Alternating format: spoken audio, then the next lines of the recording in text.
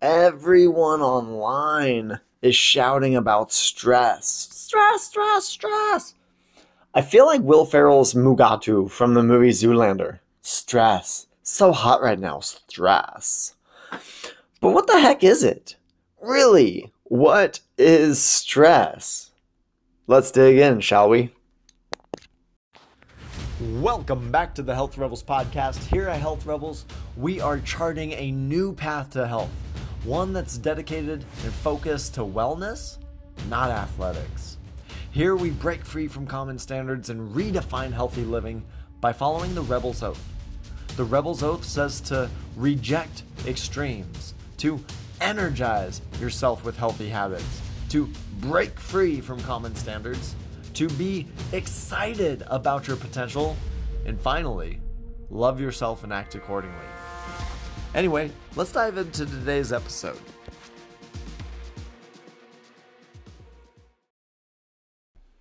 Have you ever heard about type A versus type B personalities?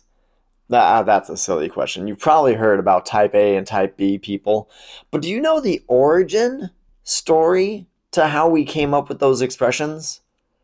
Well, legend has it, in a time long, long ago, well, actually not that long ago, I think this was like the 70s or the 80s, in a land far, far away. Actually, I think this was in America too, so probably not that far away either. But legend has it that in a cardiologist's office, there were a bunch of patients that were recovering from heart attacks. These were post-cardiac patients, and the receptionist at this cardiologist's office started to make bets. Started to say, I bet I know which patients are going to make a recovery and which patients are going to have another heart attack. Because she was a receptionist. She would watch people in the waiting room. And she would notice there were two types of people in the waiting room. Someone would check in, sit down, grab a magazine, relax, read, wait for the doctor to come out. They were kind of relaxed. And she noticed those people didn't get a second heart attack.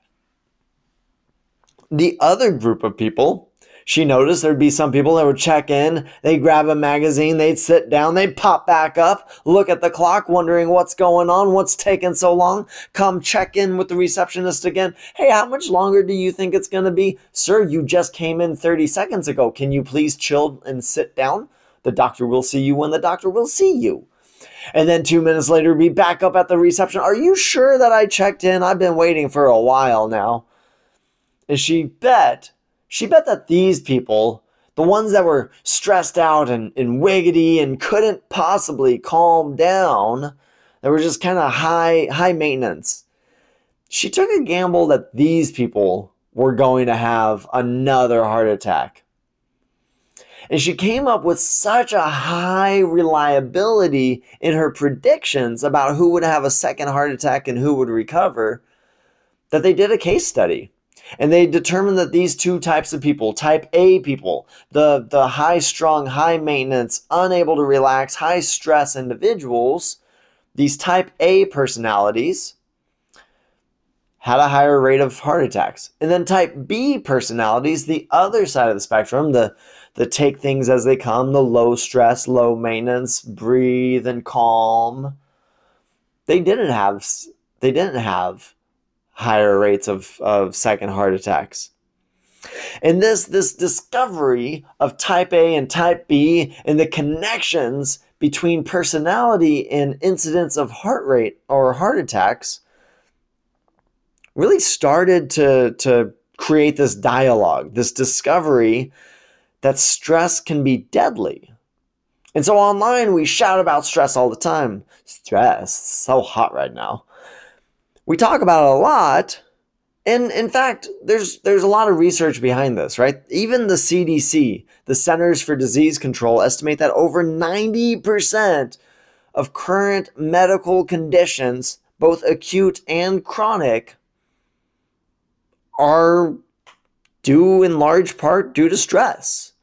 We have research that says even the common cold, people that have high stress lifestyles, they tend to succumb to the common cold far more regularly than people that are low stress.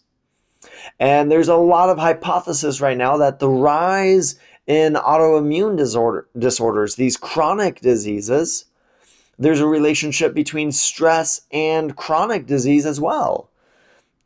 So we have this narrative, this discussion about how stress can be really detrimental, how stress causes medical problems, how stress cuts us down and breaks us down. But what is stress really?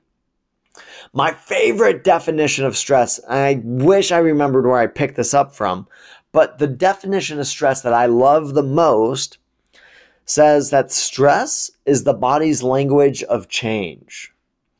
Stress is the body's language of adaptation. It's how the body makes changes.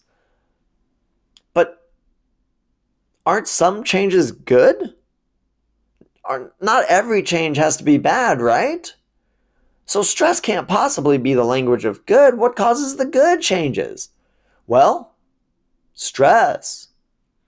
You see, stress isn't quite as cut and dry as we like to say, right? There's a little bit more nuance. There's actually going to be, and we can break this down into two major classes. Obviously, there's a lot more different types of stress. And in my coaching, I talk about the 8 different sources or 8 different categories of stress, so that when you go through the Rebel Path coaching program, you can identify your sources of stress and create strategies around them. But for today's podcast, for today's episode, let's talk about the big schism, the big separation in the 2 massive classes of stress. And that's going to be eustress. That's spelled eustress, eustress, and distress. Now, listening to the word distress, you can probably guess that's distressing. That's going to be the stress that is detrimental.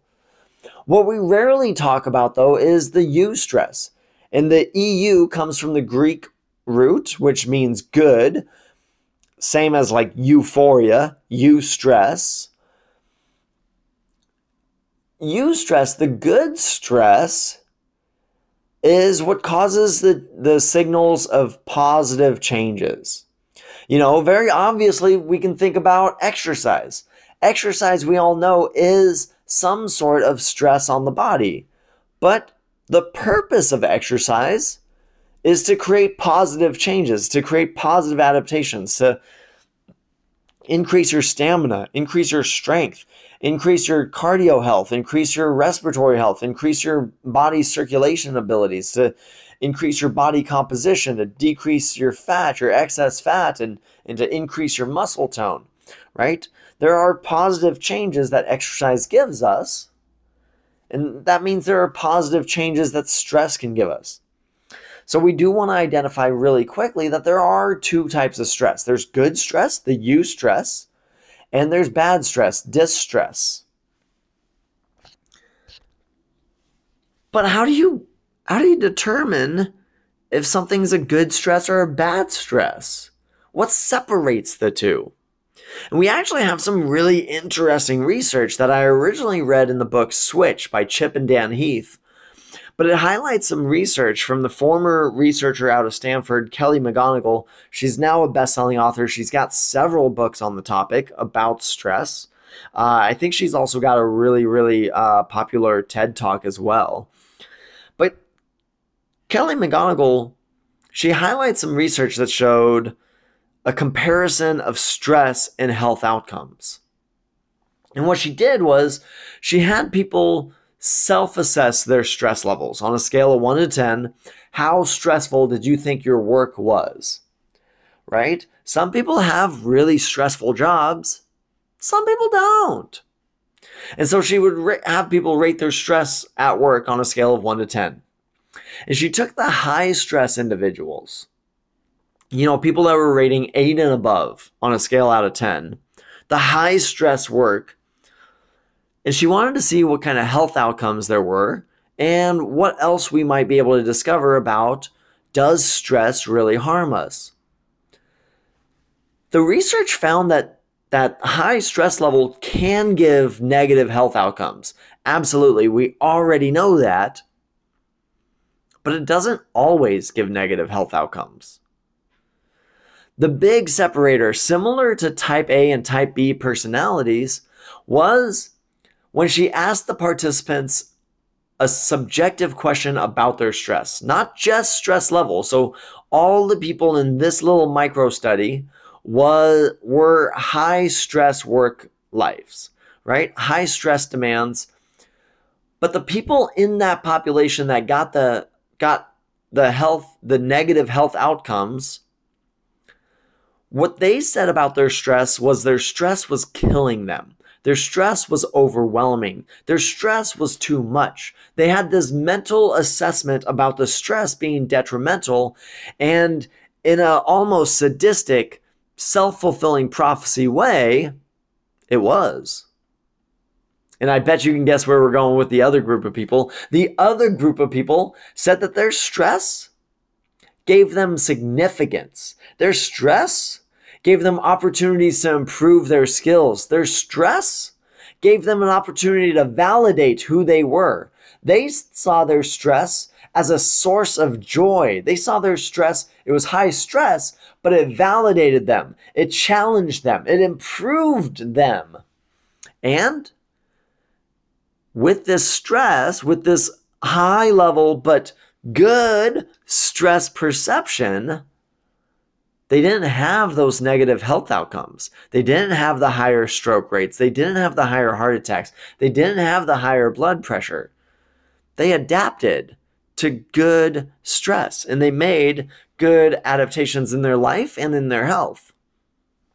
So we have this mental prism, in a way, that stress comes in, and then our perception about the stress, whether it's good or bad, dictates whether it does good or bad things to us. That might be a little simple, right? You're not going to take a lot of poison, think it's good for you, and end up surviving it.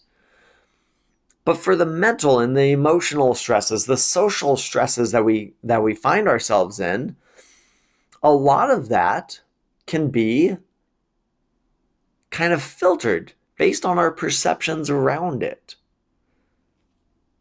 It's a fascinating topic. There's a lot of nuance to stress and stress management.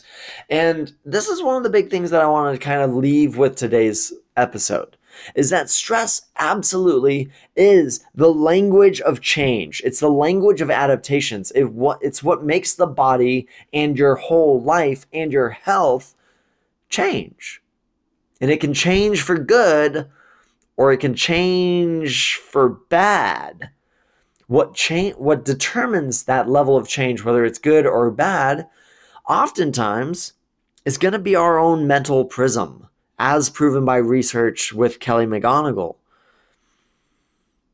Stress management can be nuanced. There's a lot to it. And that's why tomorrow's episode, we're going to go into stress management again. And what I'm going to give you is my most powerful tool for stress management, the same tool I give my clients. It's called the 3 R's. And if you want to figure out what those 3 R's are, you have to come back tomorrow. And until I see you here again tomorrow for another episode of the Health Rebels podcast to talk a little bit more about stress management and some actionable tools you can implement right now when you hear this, well, you're going to have to come back. And until I see you then, you know what to do, Rebel? Keep the oath. I hope that episode helped give you some steps you can take to break free from common standards so that you can live a happier, healthier life. I'd love to continue to support you on that path to redefining healthy living, so I want to invite you to join my free Facebook group, the Health Rebels Community. There, we post daily content to redefine what healthy living means by following the holistic wheel and the Rebel Oath. You'll also get community support with like-minded health rebels. If you're not already a member, search for the Health Rebels community on Facebook or go to facebook.com/groups/healthrebels. I look forward to seeing you in there, Rebel.